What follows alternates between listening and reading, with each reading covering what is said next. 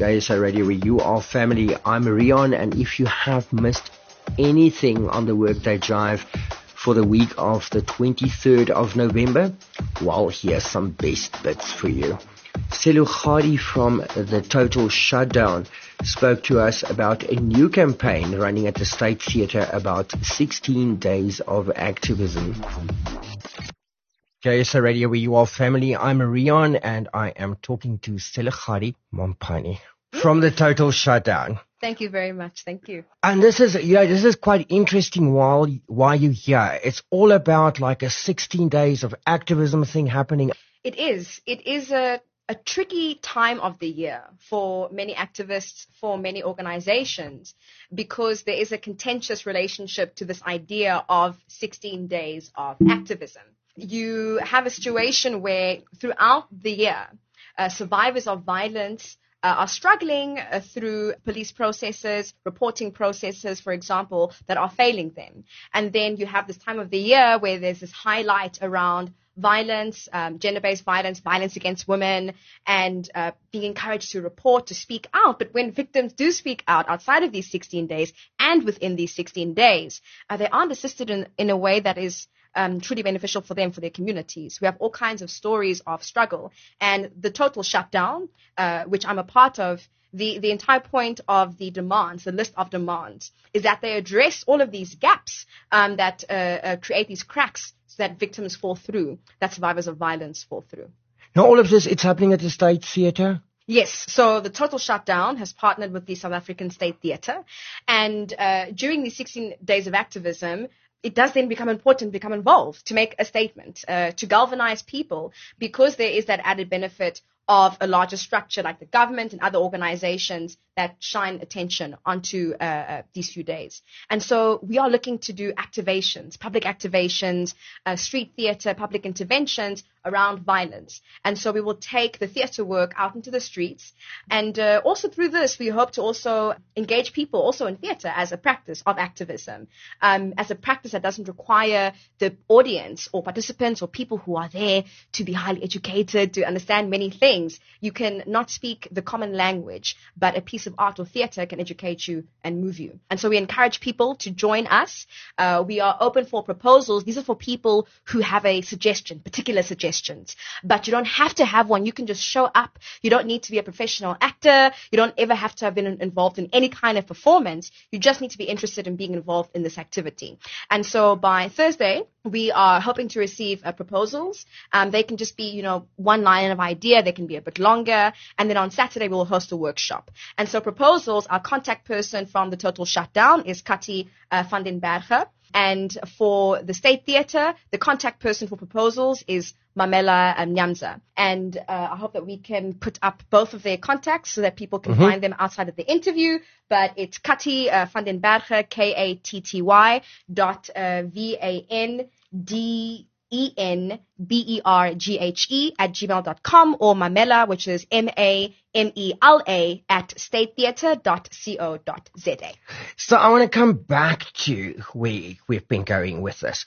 Now, firstly, it was very interesting. I mean, with the Total Shutdown, as an organization, you guys have been calling for 365 days a year, which I completely agree with. But yet now there's a 16-day alignment. How did that happen completely? One has to be strategic. One works with the tools that one has. You don't always have a chance to engage in the way radically that you wish to engage in. And you work in the moment, you work in context. And so there's a decision to utilize the energy, the attention that is currently here to also problematize this idea of a particular set of days. This particular set of days when people are failed throughout the year, women are failed throughout the year. And so it is contradictory. In life, in activism, there are contradictions.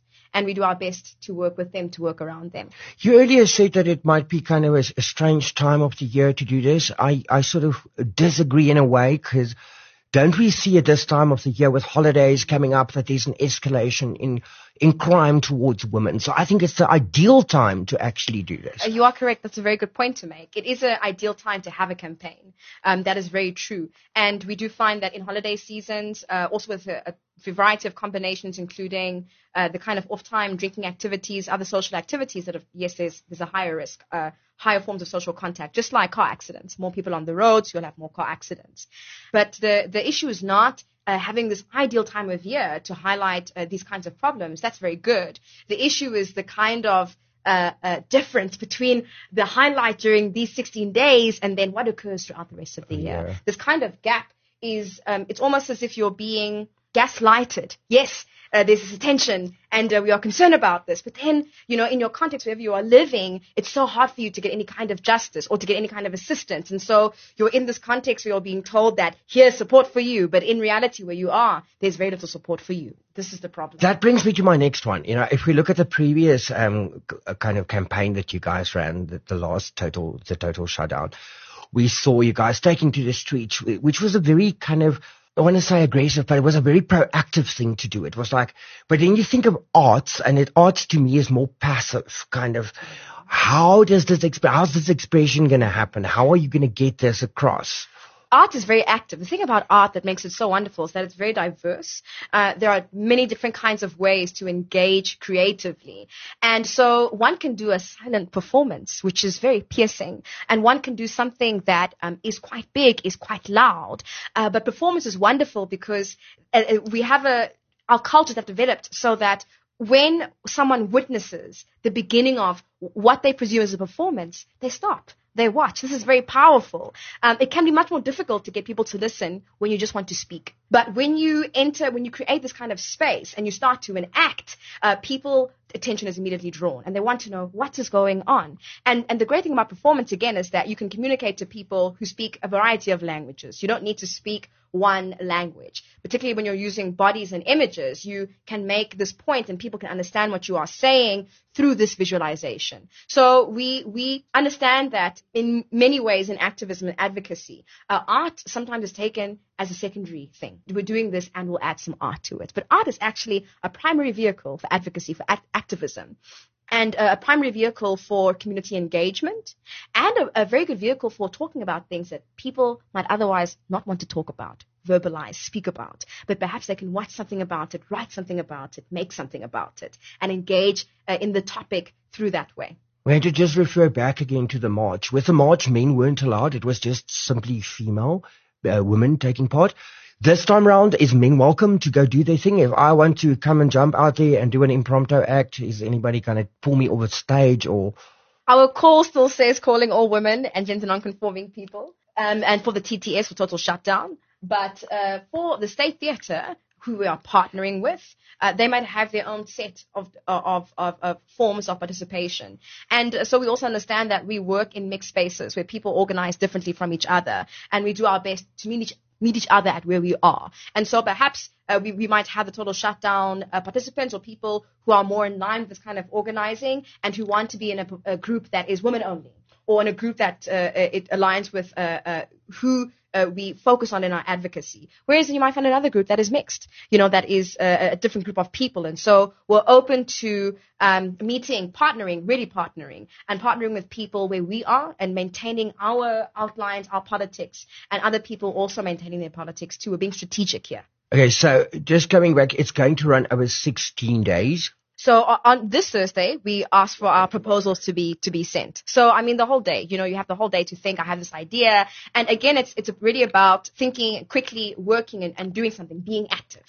On Saturday, we have our workshop. It is 9:30 for 10 and it will be until 1 o'clock at the South African State Theatre, and we meet at the Opera Theatre. You can use the Church Street entrance. Tell me about the workshop. What is that going to entail? Well, the workshop, based on the proposals and also our own outline, because leading up to the total shutdown march, we did have some flash mobs as well. And so we would work with participants, first of all, to work on the ideas that they have for flash mobs that they want to initiate in their local areas, but also to provide capacity building, as in this is how you can organize a flash mob. This is how you can structure it, and people can show up on the day. You don't need to have people show up for rehearsals for 4 days or 6 days, you can say, oh, today I actually have time and I can make it. So I have my lunch break now. I'm going to go to shop to this flash mob and participate. So how do we create these interventions that are accessible, that are straightforward, simple, that people can just become involved in and then go about their day, find a way to participate that is meaningful for them. Is there a fee charged for the workshop? No, it is absolutely free. We will also provide provisions for refreshments as well. And so it's free. It's an activity involving different kinds of people, and you are welcome to participate in any capacity to come and join us to learn to observe. Once again, question, if you're a man, you can go to this as well? Yes, the South African State Theatre is a partner, and they have their own outline, and certainly, yes, you can. Yeah. Yes. Okay, so times from when this is going to run over the next 16 days. What time in the morning does it start? Till what time would it continue? Is there a set schedule happening? This is why the Saturday workshop is so important for us. It is to see who we are working with, who is available, but also to establish a timeline and to establish dates. And so during this workshop, we will establish meeting points and dates throughout these 16 days in Pretoria, and if we have people from Mamelodi as well, there too. And so the RSVP to Kati van den Berge or to Mamela is very important. It also helps us understand the numbers that we possibly have to work with. And so once we finish this workshop, we will release dates where people can participate. And we will still have open suggestion for dates. If you could not make the workshop, but you would like to do this and you have a date and you have some people, let us know and we can share the information on your behalf to galvanize people to join you on the day that you are going to activate. Something else I've got in my mind, you mentioned flash mobs.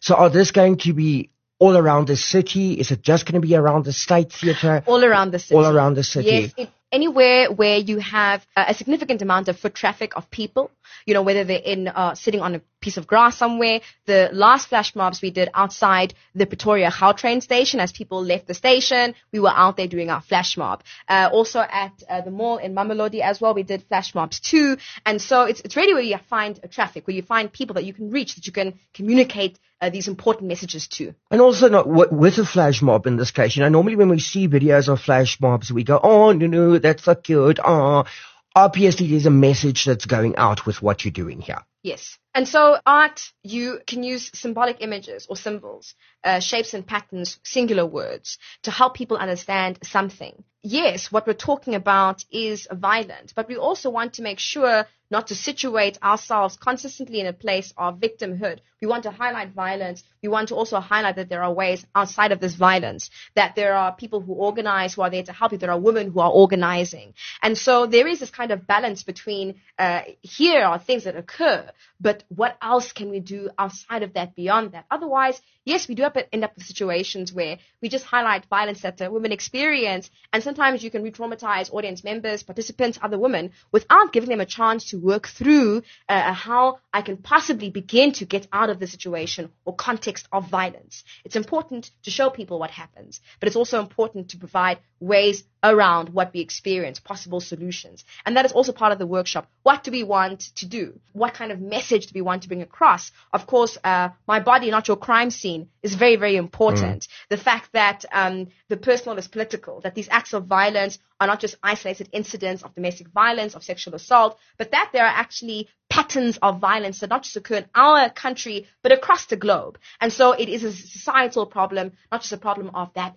individual. So different kinds of messages around violence, how we should think about violence, and the problematic ways in which we approach issues of violence. So just kind of coming back to contact details, anybody want to kind of take part in this?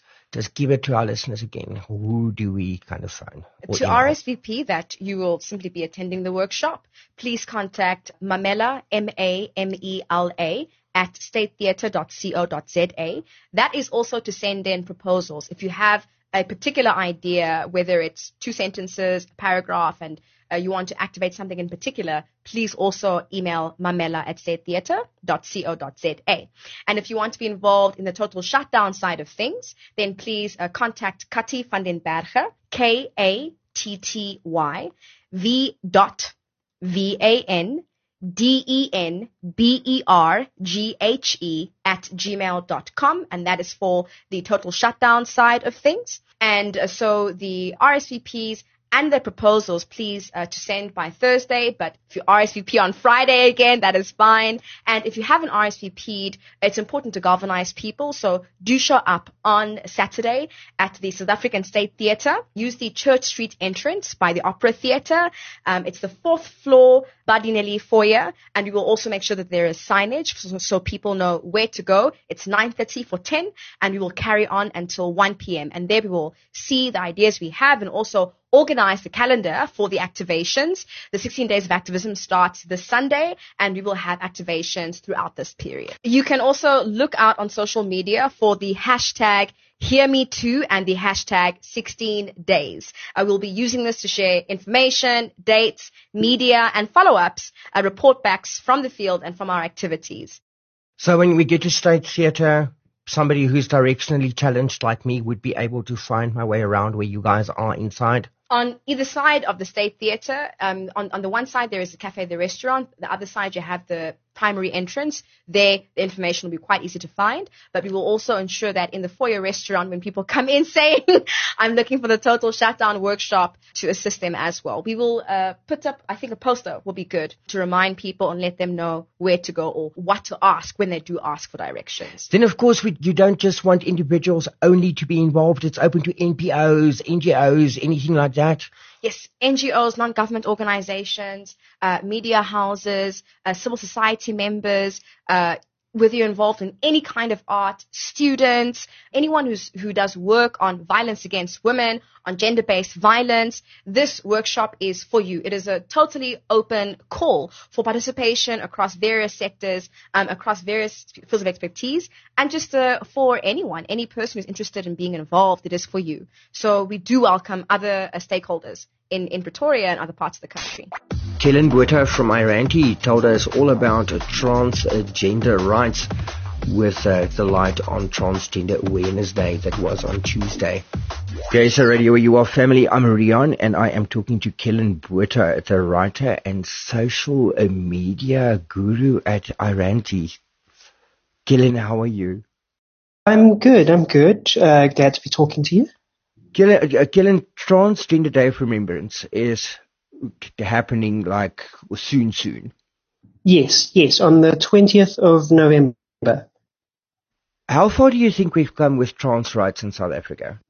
In South Africa, I think we've come incredibly far with trans rights, given that maybe less than a generation ago, under apartheid era laws, much of the LGBT community was very heavily suppressed. Today, trans people have the ability to legally change our name and our gender marker. We've got ever-increasing access to healthcare and increasing sensitivity from doctors, nurses, and other healthcare providers about what trans people need in terms of healthcare. But we've still got a very long way to go. So saying that we've come very far is not, I think, saying the same as things are where they should be. There's a lot of progress that we need to make, because while trans people have really great protections in this country on paper, it's often a different story in reality. Transgender people, I was going to ask, on paper, everything looks like pretty beautiful, but when it comes to, by the sounds of it, when it comes to the implementation of that rights, it doesn't happen. Yeah, issues. There's implementation is not where it should be, and then the rights themselves are perhaps not where a lot of trans people want them to be. The need to have multiple letters from doctors to say that you have, started to medically transition in order to get Home Affairs to take seriously your application for a gender marker change. That is, the law requires you to get these very pathologizing, very medical permissions, and essentially says you don't know yourself. So that is something that many trans people still look to change. But compared to many other countries, what we do have in the law is very progressive. But then, like you said, implementation of those laws is also highly lacking. Many trans people, particularly poorer Black trans women living maybe more in rural areas and more isolated communities, they are often seen as, gay men, and they themselves might see themselves as gay men because they don't have the language to define themselves as anything else. And many trans people, poorer trans people, trans women, trans feminine people, face huge levels of discrimination and violence. Shaming and harassment is common in the workplace if they can get work in the first place, as well as in the public sphere, in clinics and hospitals. Medical care itself is often unattainable because in the private sector, the high cost limits who can access hormone therapy or surgeries for those who want that. Whereas in the public sector, maybe high levels of ignorance on the part of medical professionals means that many trans people are turned away. Home affairs as well is another place where, even though the law might be in our favor, ignorance on the part of home affairs officials or bigotry and hate on the part of home affairs officials means that it's not easy for us to update our documents either. Iranti a few years ago documented the case of a trans woman who had to go on a hunger strike to make Home Affairs update her documents. And until recently, the Department of Home Affairs took it upon themselves to divorce married couples without their knowledge or consent so that one could legally change their gender marker. So there's now if they are seen in the eyes of the law as a straight couple and one of them transitions and changes their gender marker, in order to avoid having a same-sex couple now, Home Affairs would divorce them without their knowledge. And that, until very recently, was apparently legal, but luckily that has been changed as well. Then, by the sounds of it, there seems to be a lack of education and a lack of kind of awareness that goes hand in hand with this. No, that is true. I think that is true on the part of civil servants who are there to, and that could be anything from, Home Affairs or a licensing department official to a more conservative minister or two in the government, to the police that patrol our streets.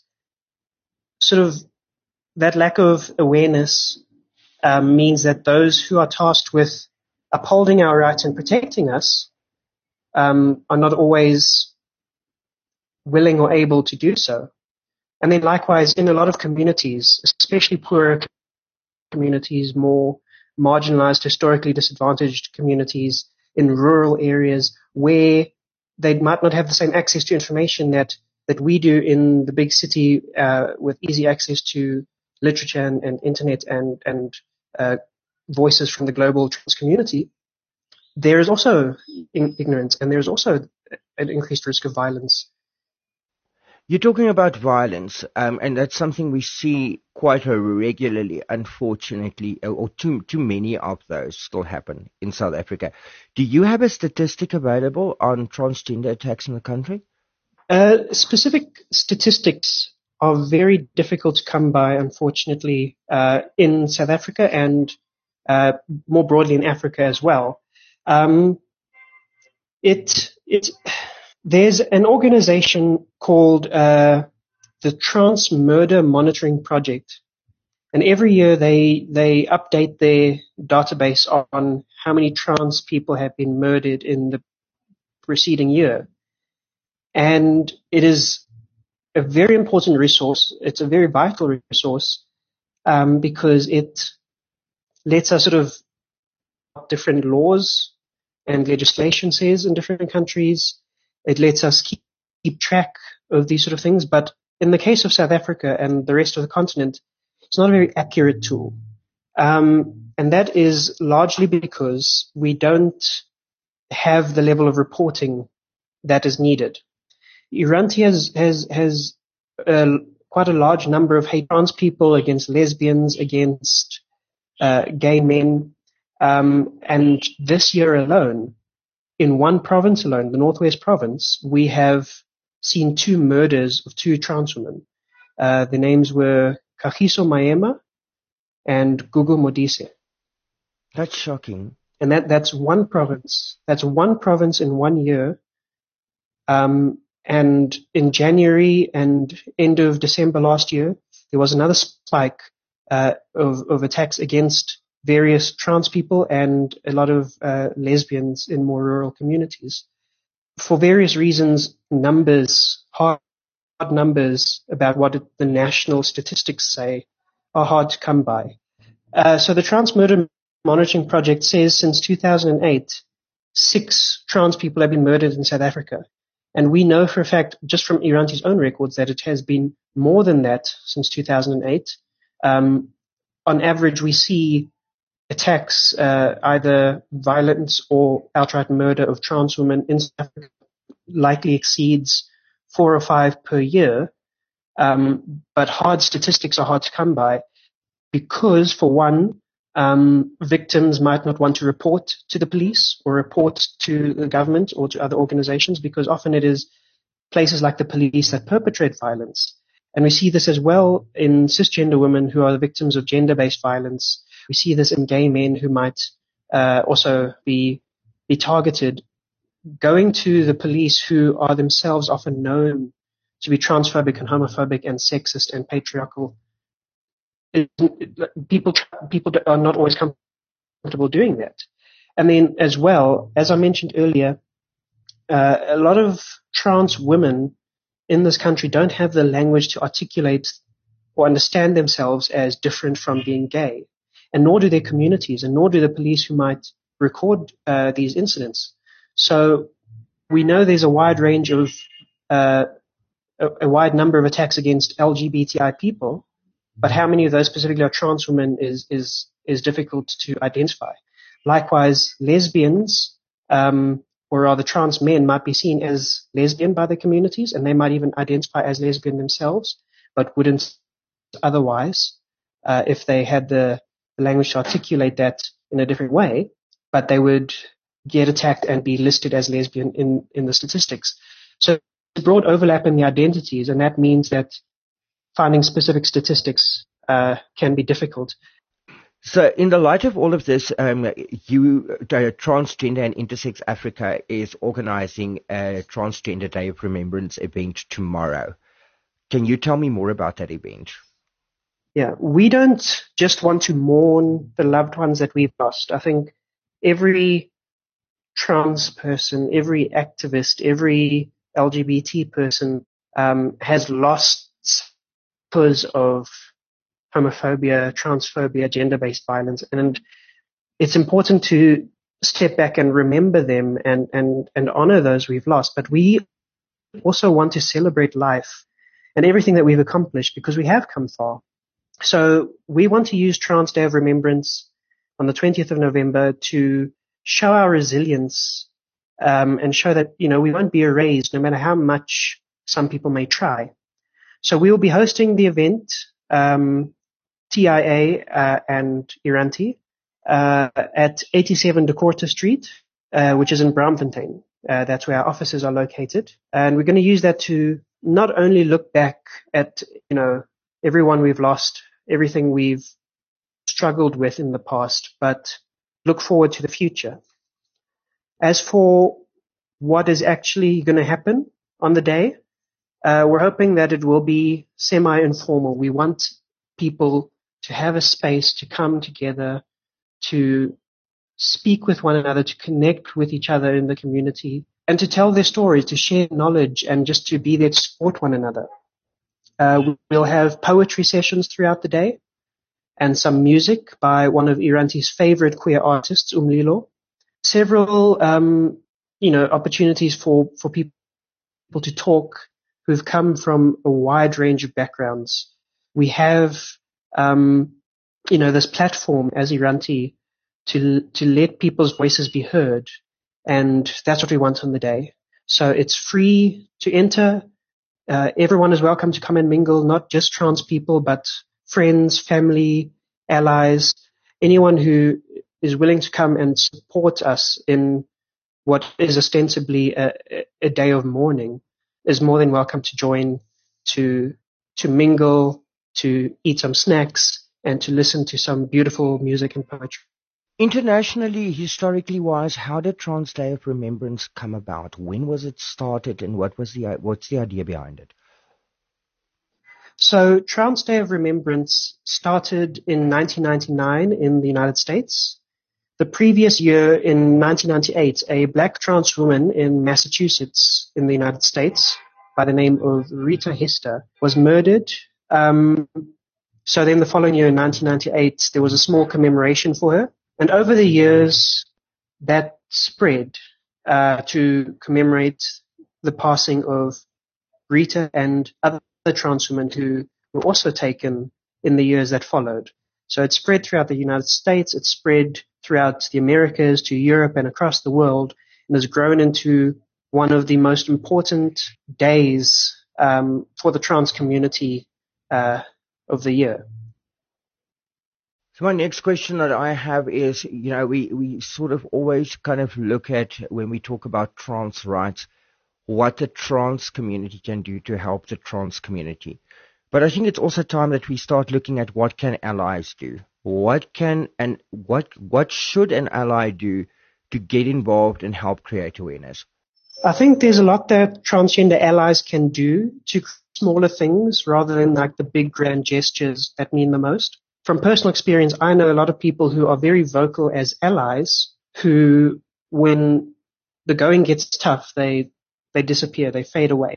So being there for your trans friends, family, community, but like earnestly being there and showing up for them, maybe not just in the gender related things, but if they're struggling with something else, being trans makes it that much harder if you are depressed, if you struggle with anxiety, if you are looking for a job. All of these things, even if it might not inherently be like that. So just be there to support your trans friends, family, and community. So you've got a trans person in your life that you are an ally to, just continue to love and support them when they talk about their experiences and their fears and their anxieties. So don't try and decide for them who they are or who they, ought to be. Don't try and decide for them what they should be feeling or how they should deal with something. Just listen to them and believe them and be there for them. I think that's what a lot of trans people want more than, any great hero to come and save them. And if you're in a space where, there's no trans person around, but the people around you are saying, very offensive things or making transphobic jokes, stand up to them. The fact that there's no trans person there to see you doesn't mean that what they're saying is not offensive or hurtful. And so this is your chance to really stand up and say that kind of language is not acceptable. So, tell them about the violence. Tell them that, it is the same thing with people making racist jokes or sexist jokes. Even if the person you might want to defend is not there, it doesn't mean that you can hold your tongue and let the people around you inadvertently think that you agree with those kinds of statements. Oh, and then sort of just lastly, I think an important thing that a lot of allies can do is trans people don't often get the chance, I think, to tell our stories, to advocate for our own rights. And that is changing. Iranti is a media advocacy organization. Our goal is to tell LGBT stories for and by LGBT people. And sometimes cisgender people, straight people, well-meaning allies will talk over us because they are the ally and they are there to stand up for us. But sometimes we appreciate giving us the space to tell our own stories when the chance arises, giving us the space to speak for ourselves. And I think that is a good ally. That is someone who knows how to lift up the community that they want to support rather than speak for the community that they want to support. So I basically go with what you just said. I think from my side, and I could be wrong, could summarize it up in 4 words. Be a true friend. Be a true friend, yes. That's what it's all about. Be a true friend. Don't try and be an ally, LITM, just be good, I think. Be a friend. Should any transgender person listening at the moment find themselves at risk of being attacked or being harmed or anything like that, where do they reach out to? So there are many places that trans people can go and reach out to if they find themselves at risk. But it depends on exactly what they're dealing with. Is it a more generalized thing, or is it, they're in harm's way right this second and they urgently need help? So it does differ depending on the situation. Ideally, various shelters, crisis counseling centers, psychological centers, clinics, and the police are there to help anyone in need, including trans people. So that should always be an option. But often places like the police, clinics, homeless shelters are a source of violence for trans people and a source of discrimination for trans people. When the places that are supposed to help you are sometimes the very ones that are putting you in danger, then sometimes it can feel a little bit hopeless. You don't know where to go. The South African law protects trans people, and for that reason, places like the Human Rights Commission and South Africa's many equality courts, which are located all across the country, can help. But again, this is maybe something that takes time. They work on thousands of cases from thousands of different people in thousands of different contexts all year. And so that can also feel a bit hopeless when you're in the system. But those are places where you can go and have your rights defended as per the South African Constitution.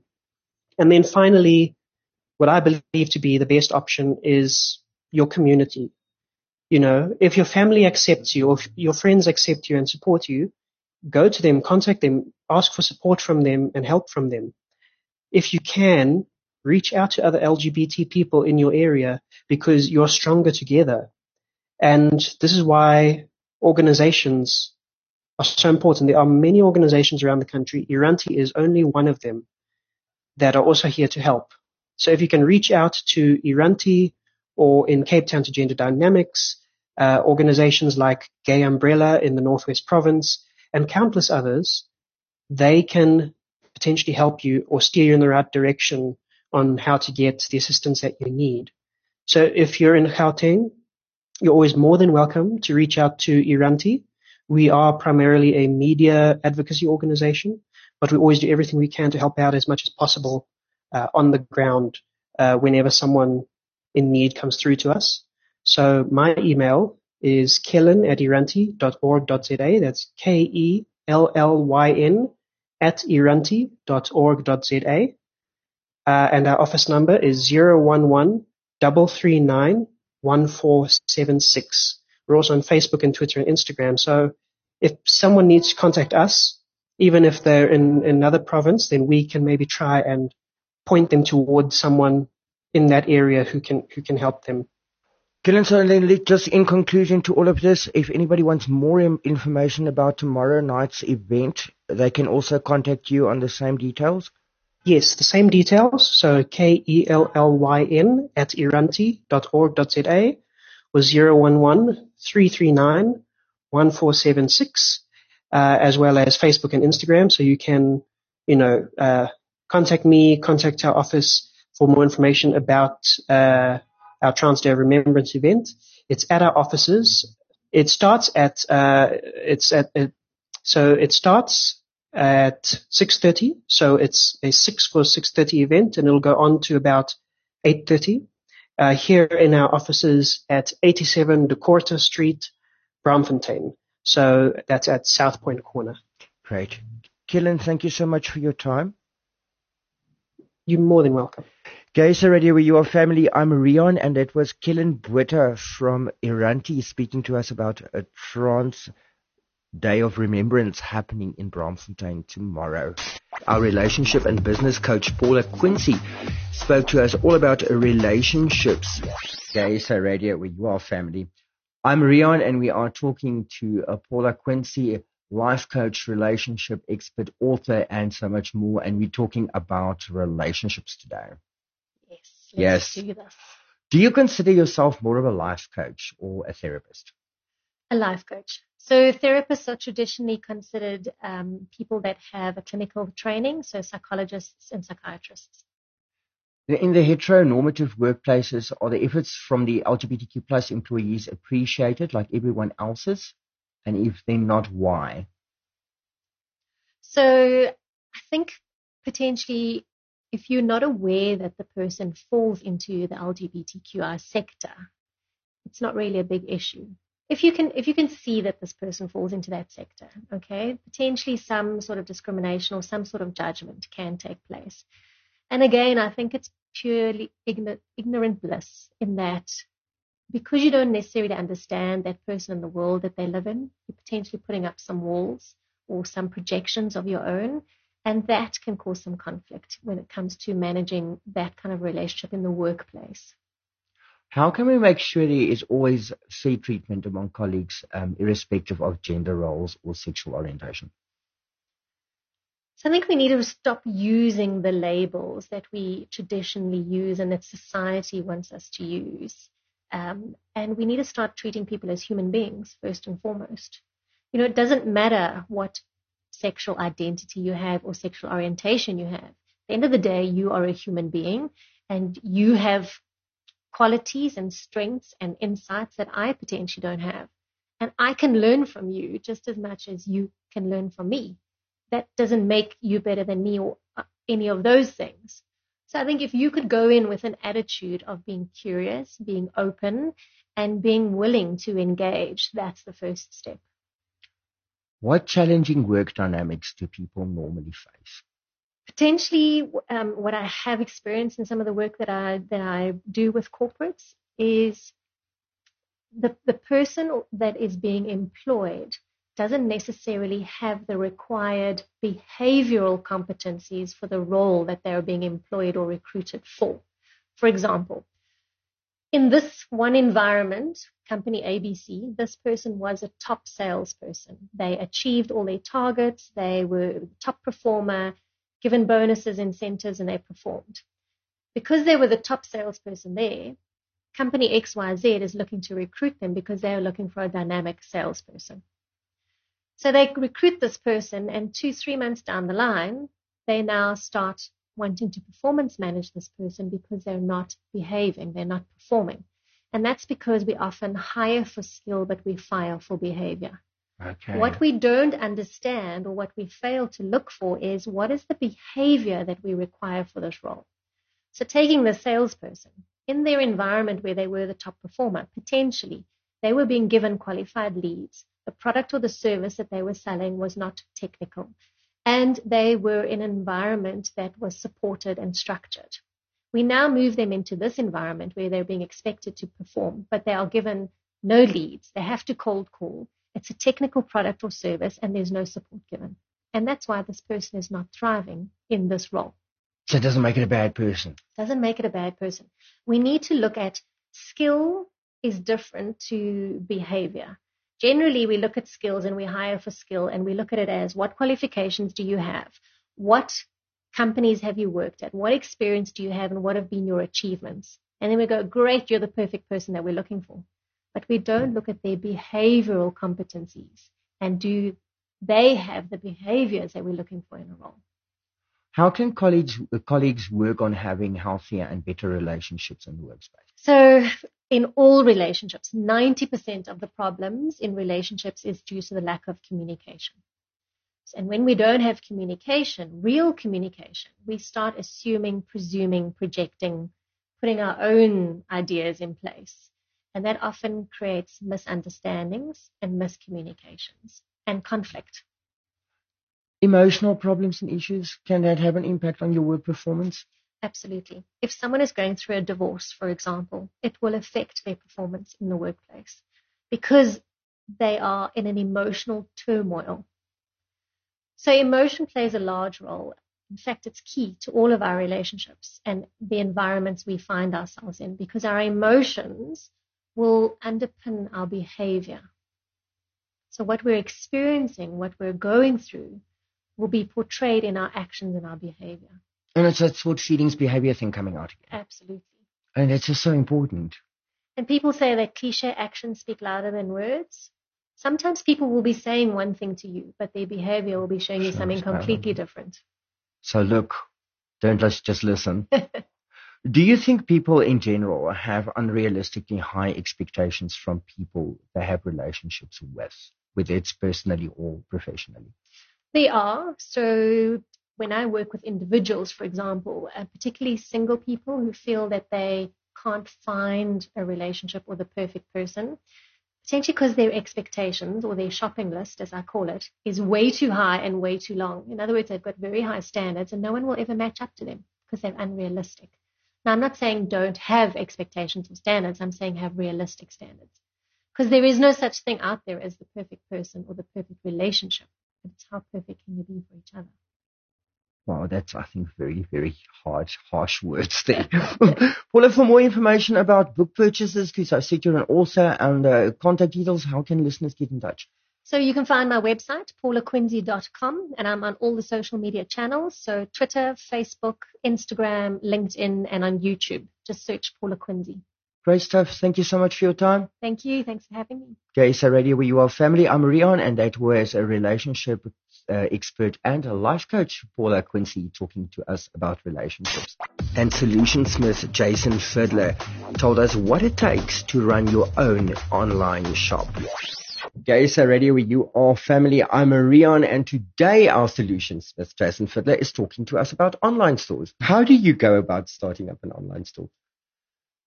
Research. Again, go back to your business plan, to your idea. Is this ideal for what you need to do? And also, don't think that you can do it cheaply. Or whilst you can do an online store inexpensively, think to yourself, if I had to do a brick and mortar shop, how would this look and where would it be situated? Because the same argument is applicable to online e-commerce, which means that you can decide that you can have a really zhuzh online store, or you can have something that's pure and simple, rudimentary, just does the job. Now you've decided to have your online store, you've got your website, and it's all looking very pretty. What would the best payment way be? Well, there's multiple payments. Obviously, online credit card payments is the obvious payment platform for e-commerce websites. And there's places like PayPal that you can use. Sometimes the design of the e-commerce website includes a form of payment platform. In South Africa, SagePay has turned out to be very, very effective, and the integration of e-commerce is very effective there because it also melds quite nicely with your pastel accounting software. Okay. So SagePay is very good. There's also other great new innovations like, for example, Zapper and SnapScan, where it's a QR code and the person then just, chooses to snap the code on the screen and they just choose an amount and they enter it and they send the transaction. So you can have very simple transactions facilitated through something like a SnapScan. You don't have to have a credit card facility anymore like they used to in the days of past. This is really, we talked about it a few weeks ago about having an accountant. This is where having an accountant is really useful because they can also tell you about the hidden costs of transacting online and hidden bank fees and things like that. It might be that your volume of turnover doesn't justify a certain platform, whereas another platform, it's absolutely essential. Customer service. How does that kind of vary from having an online store? I'm glad you raised that because people presume that because it's an online store, there's no need for that. And in fact, there is a need. So there's been an innovation called chatbots, little artificial intelligence pop-up chat screens on the website. And what will happen is often they're driven by two things. A degree of artificial intelligence where the customer will then enter in a question and the artificial intelligence says, well, you're asking from a common set of keywords, I'm going to give you a standard answer. It certainly helps the individual customer feel like their need is being attended to, and will probably have to escalate whether it's a complaint or a specific query through to a physical human being who will chase that up for them. But it certainly it gives you an element of immediate answer to the customer's needs. And whether it's a complaint or a compliment, and believe you me, it's always more a complaint than you'll ever get a compliment, you have to be ready to hop, skip, and jump to that customer's needs. You have certain obligations under law. South Africa, we've got the Consumer Protection Act. All of these things place the burden of responsibility on you. Just because you don't have a physical shop does not divorce you of those responsibilities. How do you determine your shipping costs? So, how long is a piece of string, Rion?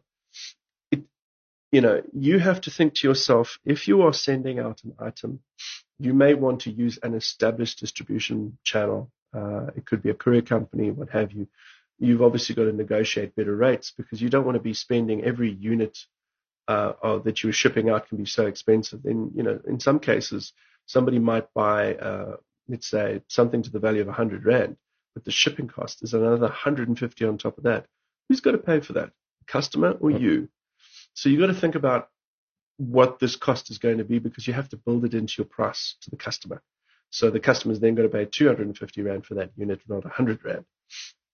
So your pricing strategy really has to be dependent on the type of item and where it's got to go to.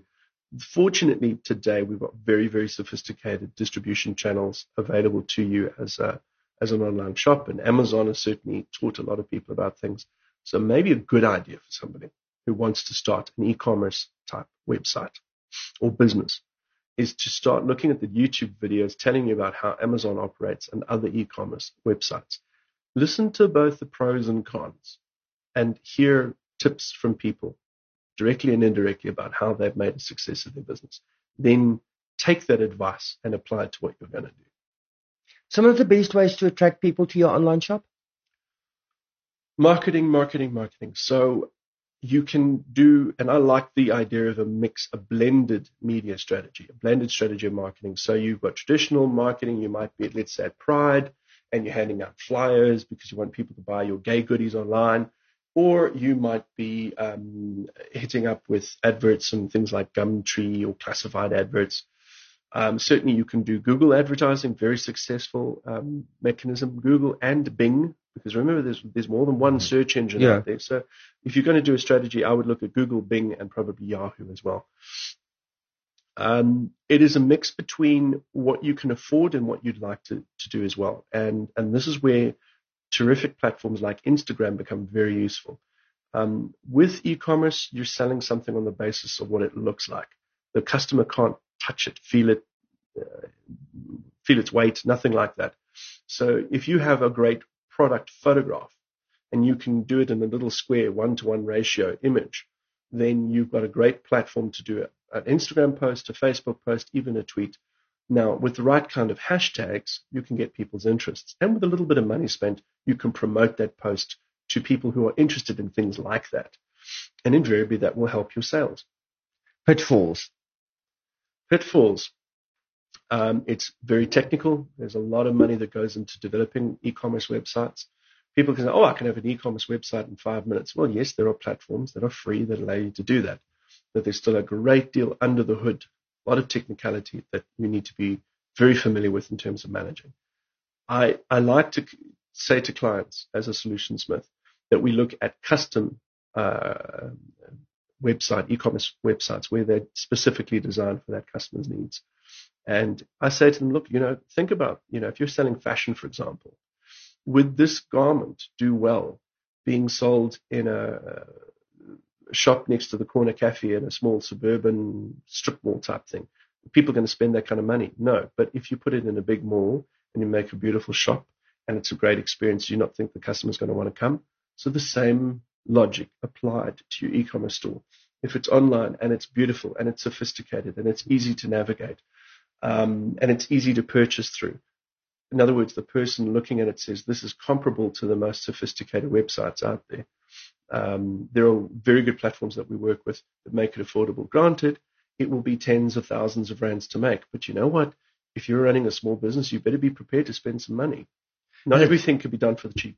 That's the last thing that I wanted to ask you about this. This is once again the same as websites. Don't try and do it on your own if you don't have a clue. Really don't. Really don't. Because having somebody who has some technical expertise to advise you is healthy. But don't be so dependent on that person's advice that you don't potentially have the wool pulled over your eyes. So like everything else, use your common sense. The same thing you'll do with a bank manager, a business partner, an accountant, the person building your website. If it sounds too good to be true, don't do it. Don't do it. Okay, so Radio You Are Family, our solutionsmith Jason Fiddler there talking to us about having an online shop.